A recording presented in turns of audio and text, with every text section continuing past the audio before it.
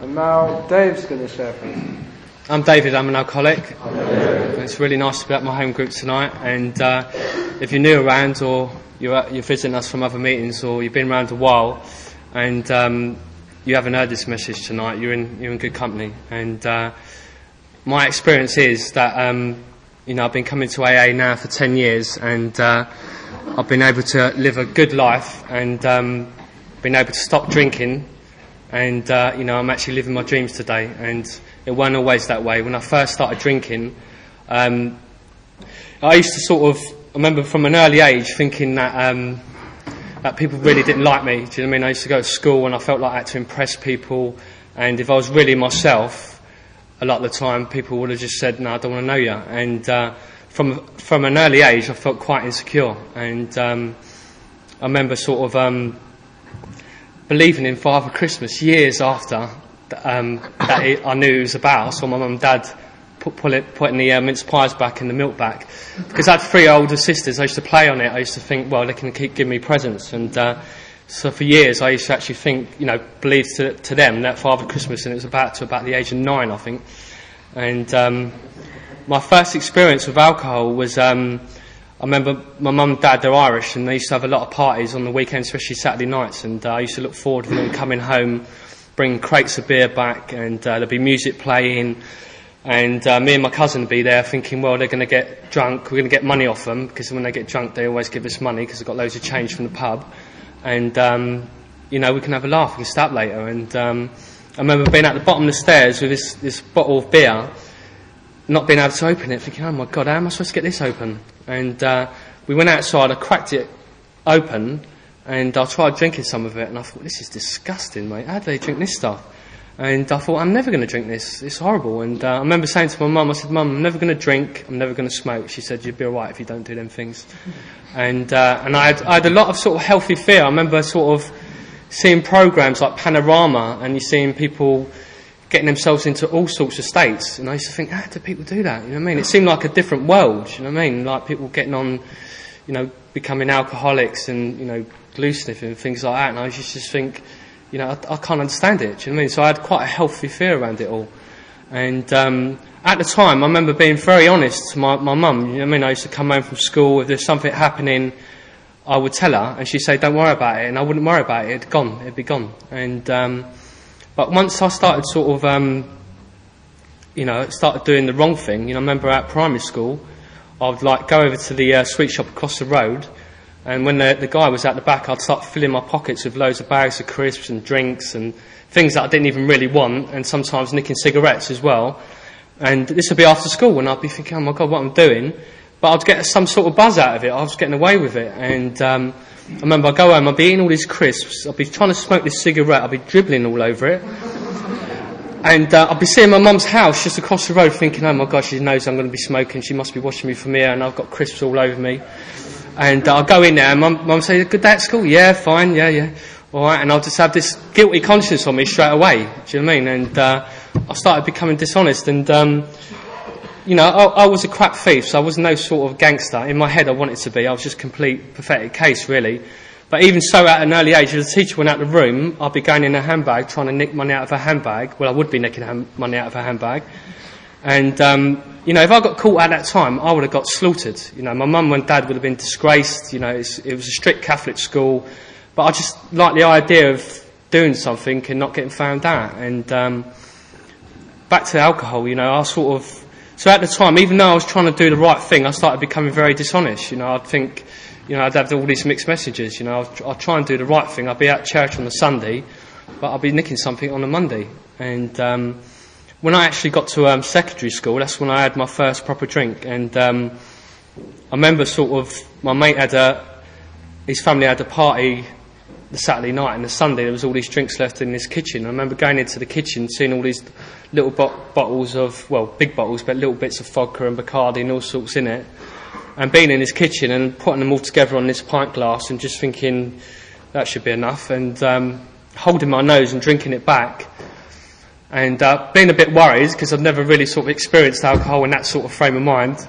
And I remember going indoors, my mum saying, you're looking not too well, you're gonna be alright. I said, yeah, I'm fine, I'm just going to walk the dog. And I went out of the house, walked the dog.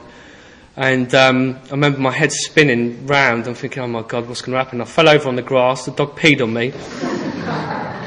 I went home. My hair was sticking up, not with gel, but it was from dog's pee. And my mum just said, what's up with you, mate? You know, you look really unwell. And I said, I feel really unwell, Mum. And I went upstairs and I just puked my guts up for 2 days. You know what I mean? I was like the Exorcist. And remember, my mum had to keep a vigilance on me because I was ill. Do you know what I mean? She thought I was going to kick the bucket at one stage, and she said, and after 2 days, she kept me off school. I said, she said, you're never going to do that again, are you? I said, no. I'm relieved of that. And I remember going to school and telling my friends that, guess what happened to me? It weren't really that I hurt my arm. I got drunk, and I was really impressed with what happened. Do you know what I mean? And I tried to encourage them into doing what I'd done. Do you know what I mean? I said, we should do it. You know what I mean? It's quite a good feeling. Not telling them how sick I was. And so if there was a party in our school, I remember we used to, 14, 15, there'd be a party, and for weeks we'd be talking about this party, and we'd be so hyped up, you know, it's going to be a great party, innit? And we said, yeah, and we'll all go in, and I'll tell my mum we're staying at my mate's house, he'd tell him that he's staying at my house, and we're really lying to each other's parents, you know what I mean? Because they won't let us out till 4 a.m, that's how long we want to stay out.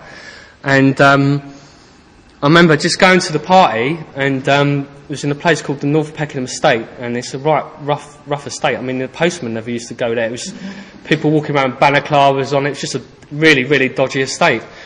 And I remember it was winter, and I remember drinking this whiskey. I thought whiskey gets you caned quickly, do you know what I mean? And that's what I'd done. I drank this bottle of whiskey, and 20 minutes, half hour later, I remember puking over this woman's washing. She's shouting at me. I'm screaming back at her to stop shouting at me. She's got all her washing out, and I'm getting sick all over it.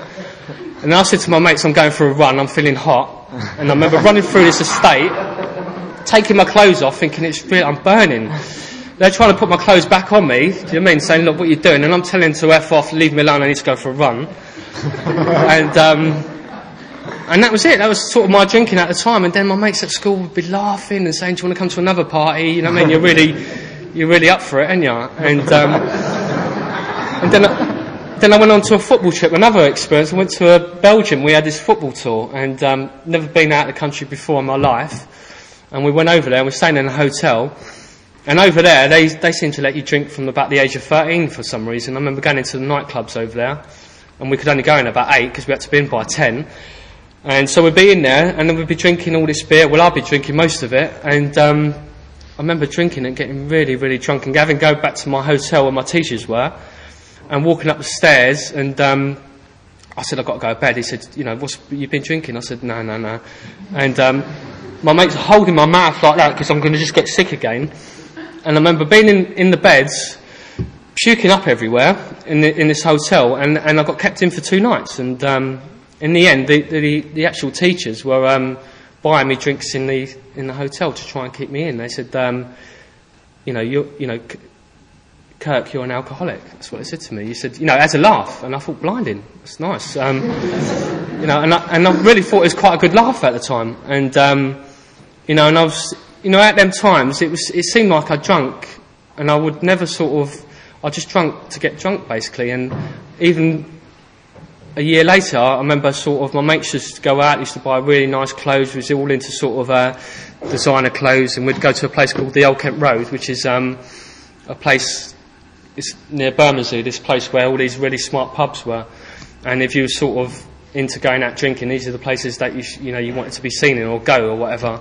But there's one place that used to serve people that were underage, and we used to go in there. And on a Saturday night, we'd just go in there and we'd get absolutely plastered. And most of the time, I would be outside trying to get into there, because my mates used to have all these different birth certificates, because we were so young. I'll say, which one am I using this week then? Because the last one I didn't even get in. I said, I don't look like 21. You're having a laugh. He said, well, we've only got 21s today, and I'll take that one. I'll be trying to revise it all the way down there, but I had a brain like a sieve. I couldn't forget I couldn't remember anything. So I'd be trying to, and they'd be testing it on me when I get down there, and I'd go to the door, and there'd be this big bouncer. I ain't that big now, but I was pretty small then. And it seemed like my mates had all beards, and 15 really mature blokes they seemed to be for 15, and I had nothing. And I'd be holding this birth certificate saying, they ain't going to let me in. I say, all right, mate, yeah. And they say, you're having a laugh, you're not, staying there. I said, look, I know my name. I can say my name and date of birth, and I've got it, all right? And I would say it, and I'd get all mixed up, and they'd say, what year is that? And I'd be like, yeah. And then that'd be it. I'd be outside, and music would be in there, there'd be women in there, my mates would be in there getting absolutely plastered, bring me out half a lagers, and I'd be gutted, mate, standing outside this place again.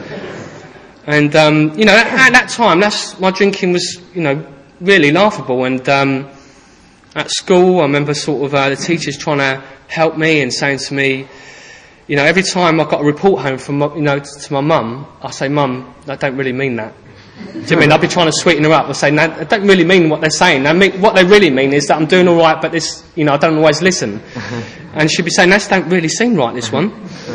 And I'd be always trying to prepare her for what was happening. And, I wasn't the worst. I'd make a lot of friends wherever I went, but I felt like people that were doing the right things were they were not enjoying themselves. And I thought you've got to have a laugh, that kids were getting stuck into education, that they weren't, really benefiting from what we was doing. And I made a conscious decision at the time. I had a group of friends that seemed to be getting on with life. They knew they had direction and purpose. And I had this group of friends around my way that were into drinking and getting up to all sorts of bad behaviour. And I just really found these guys, I wanted what they had. I really wanted to be with them, and I thought these guys were going to be my friends forever. And there was loads of us together, and it was quite a dangerous area I lived in, and we'd go out drinking together, and we sort of protected each other.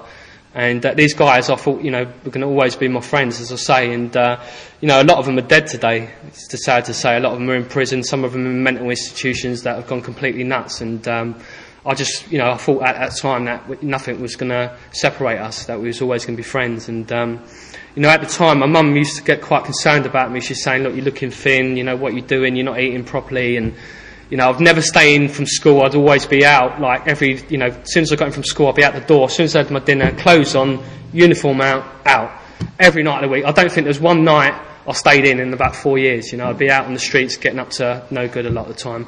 And my mum would be saying, oh, you're up to no good and all that. I say, I'm not, Mum, we're just doing this and that. But a lot of the time we'd be getting into petty crime. Well, they would be. I'd be watching them a lot of the time because I was a coward. And one more incident, I was just thinking back, I've never been that good at anything really, even at being a criminal, because my mate used to have this scam going where he'd get a refund through this, he'd steal things from this place and get a refund back from it, because you could without a receipt, and he'd go to all these different stores in London. Me, I say, I can do it now, and I went into this store, tried to get a refund for these goods, and the goods weren't even out in the store yet. So 10 minutes later I've got arrested. Do you know what I mean? So that was my sort of thing, trying to, be a criminal at the time. And I said to my mum, some girl gave them to me on the street. She told me I must have them and bring them back to the store. And she went, what? But I used to make these things up in 2 minutes and think, what can I say? Do you know what I mean? And she's like, what? And she'd, I'd be so convinced, she would be after a while. I'd convince her and she'd think, what's going on? But, looking back, that was, my life was, I was going nowhere. From the age of 14, my life was going downhill. And, as I say, I wasn't the worst person in the world. Do you know what I mean? I wanted, I had dreams, I had, ambitions, I wanted to be famous. When I was a kid, I actually thought I was going to be famous. And, I really sort of had this, I thought I was quite a special sort of person. And, as I started drinking, it seemed like all my dreams and ambitions went away, and I started not doing anything. I started getting into jobs from about the age of 17 where, after a month people would say, I'd start off well, I'd start doing the right thing, but a month later I wouldn't turn up, I'd throw a sickie, and then I'd carry on for a while, and in the end I'd leave the job before I got the sack basically, and I'd blame them, and I'd tell my mum and dad that they'd been picking on me and make up this complete story, not realising it says in the big book that, that I always started the ball rolling. Do you know what I mean? I was always blaming other people, and there were really a lot of good people in my life. They tolerated me really when they shouldn't, because I was quite hard work a lot of the time, and I was forever thinking that everyone's on my case. That why are people picking on me? I felt very victimised, and with relationships, I was always feeling sorry for myself. I used to think that if people felt sorry for me, then, you know, I'd get more out of them. Do you know what I mean? In that, you know, that people would stay with me and things like that. And I was quite a mixed up person. And, you know, with alcohol really today was just a symptom of a deeper problem, you know, that I didn't see at the time. And, you know, life just became really, really pointless. And I got to hurry it on, right? I didn't realise it's going so quick. But, you know, eventually I got to a point where, you know, the alcohol had stopped working. I was suffering from paranoia and panic attacks like the others have shared tonight, and life became very, very pointless and painful, and I knew loneliness, as few do, as it talked about, and I wanted off, you know, I wanted a jumping off point. And I remember 10 years ago being around a group of people in a squat. One guy wanted to stab me for some reason. I just couldn't work it out, but every time he saw me, he just wanted to stab me. And I just thought, I asked him why one day, and he just chased me down the street. I tried to reason with him. I thought, if I talk to him, he might not want to stab me every time I see him. And I just thought, I've got to get out of this place, mate. This is going really mad. And I remember being in hospital and, you know, from drinking, like my heart near enough stopped. And I just remember thinking I felt really gutted, you know what I mean? I felt really, really lonely, and I just thought, I really don't want this no more. I'm really sick and tired of this way of life. And, you know, I really didn't know there was any way out there. The only people that used to knock on my door was the Salvation Army. And it's usually my brother stitching me up, saying my mates are down there, and they would start talking their waffle, and I'd bring them in because I had no one else to talk to. I thought they were quite interested in me, but I think they were trying to recruit me at the time. But I said, no, look, it's all right, see you later. And, you know, so I got to this point where I was really, really desperate, and I ended up going into this detox centre in Brixton where I grew up. And it was a Monday night, and I remember the lady saying to me, AA's coming in tonight, I think you really should go in there. And I could see the enthusiasm in her face, but I couldn't feel it myself. And she was reading parts of the big book, and I'm thinking, yeah. And I remember going in, she said, it's Monday night, you should go in there, they're coming in. And I remember going into this meeting and, you know, going in there, and people sharing experience, strength and hope. And I remember just feeling, for the first time in my life, people understood me, you know, because for years I remember feeling so misunderstood. I wouldn't even know where to start if I had to start talking about what was going on, because I couldn't make sense of it. You know, everything seemed distorted, and, you know, I couldn't, you know, make sense, as I say. And a year later, I ended up in AA. That's been, you know, what happened for me. And I ended up coming down to Plymouth, and I was told I went to go into a treatment centre, and they said, you know, come to Plymouth, and they said it's in Devon. And I said, well, that sounds good. I used to go there when I was a kid.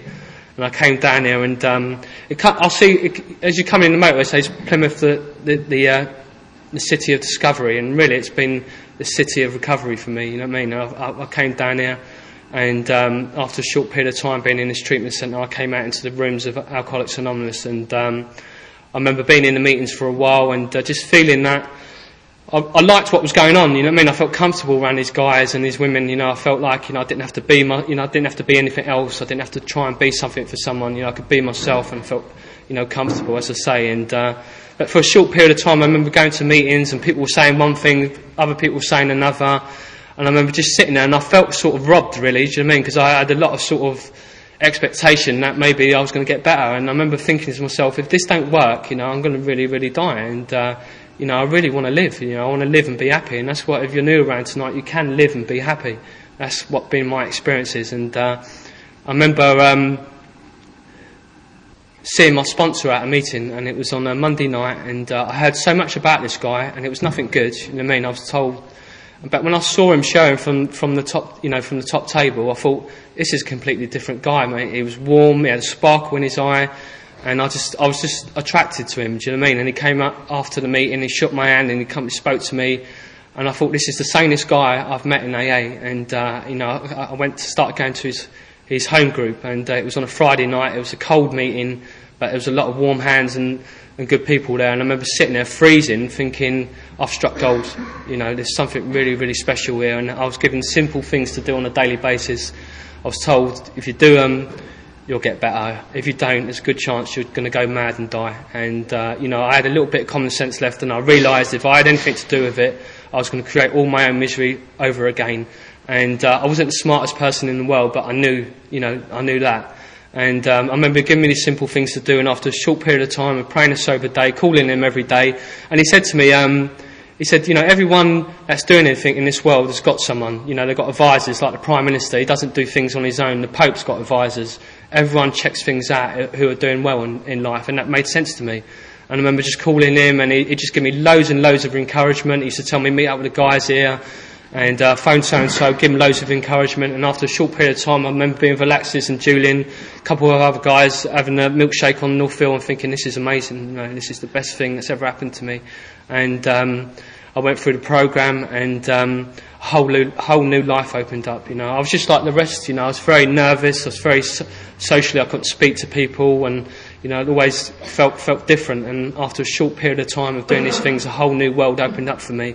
And it's been my experience that life has continued to get better in AA. I've had the ups and downs, but my sponsor's been there. He stood shoulder to shoulder with me, and he's always been on my side. He's always encouraged me to do the right and honest thing, and it's been an amazing journey. I can't fault it. I hadn't had a bad day in recovery, and to life today, I'm becoming the person that I've always wanted to be.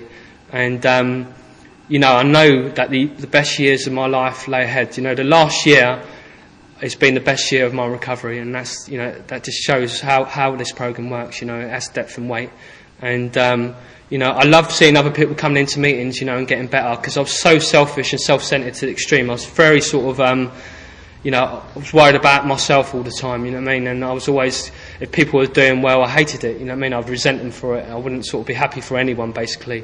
And through as well, I remember being on the sick, and my sponsor said to me, about time you should get a job now, aren't you? And I was comfortable getting, drinking tea and meeting up with the guys, and I didn't know what I wanted to do, I never had an idea what I wanted to do, and he just said, go to the job centre and just look for anything, do you know what I mean? And I remember my mum used to say to me, she used to say, why don't you go and stack shelves in Sainsbury's to taking people on? I thought, you were having a laugh, and what if my mates see me? And I see today that you can start anywhere. As long as you're starting, that's the most important thing. I remember going to this job, and I remember starting in this warehouse, and I turned up every day, and people used to call me King Dave, because I was there every day with a smile on my face, and they said, you don't earn enough money to be smiling.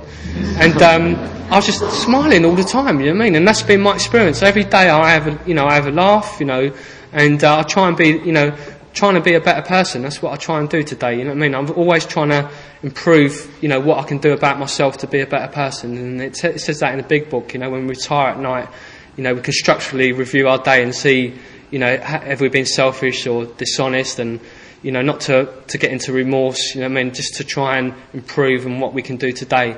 And, as I say, sponsorship for me has been the most important thing. My sponsors always, as I say, has helped me. And, I've got a beautiful little daughter today as well, mate. She's 3.5, and without AA, I'd have none of these things in my life, But the most important thing for me is, for me, AA is an inside job, and, it's how I feel about life today.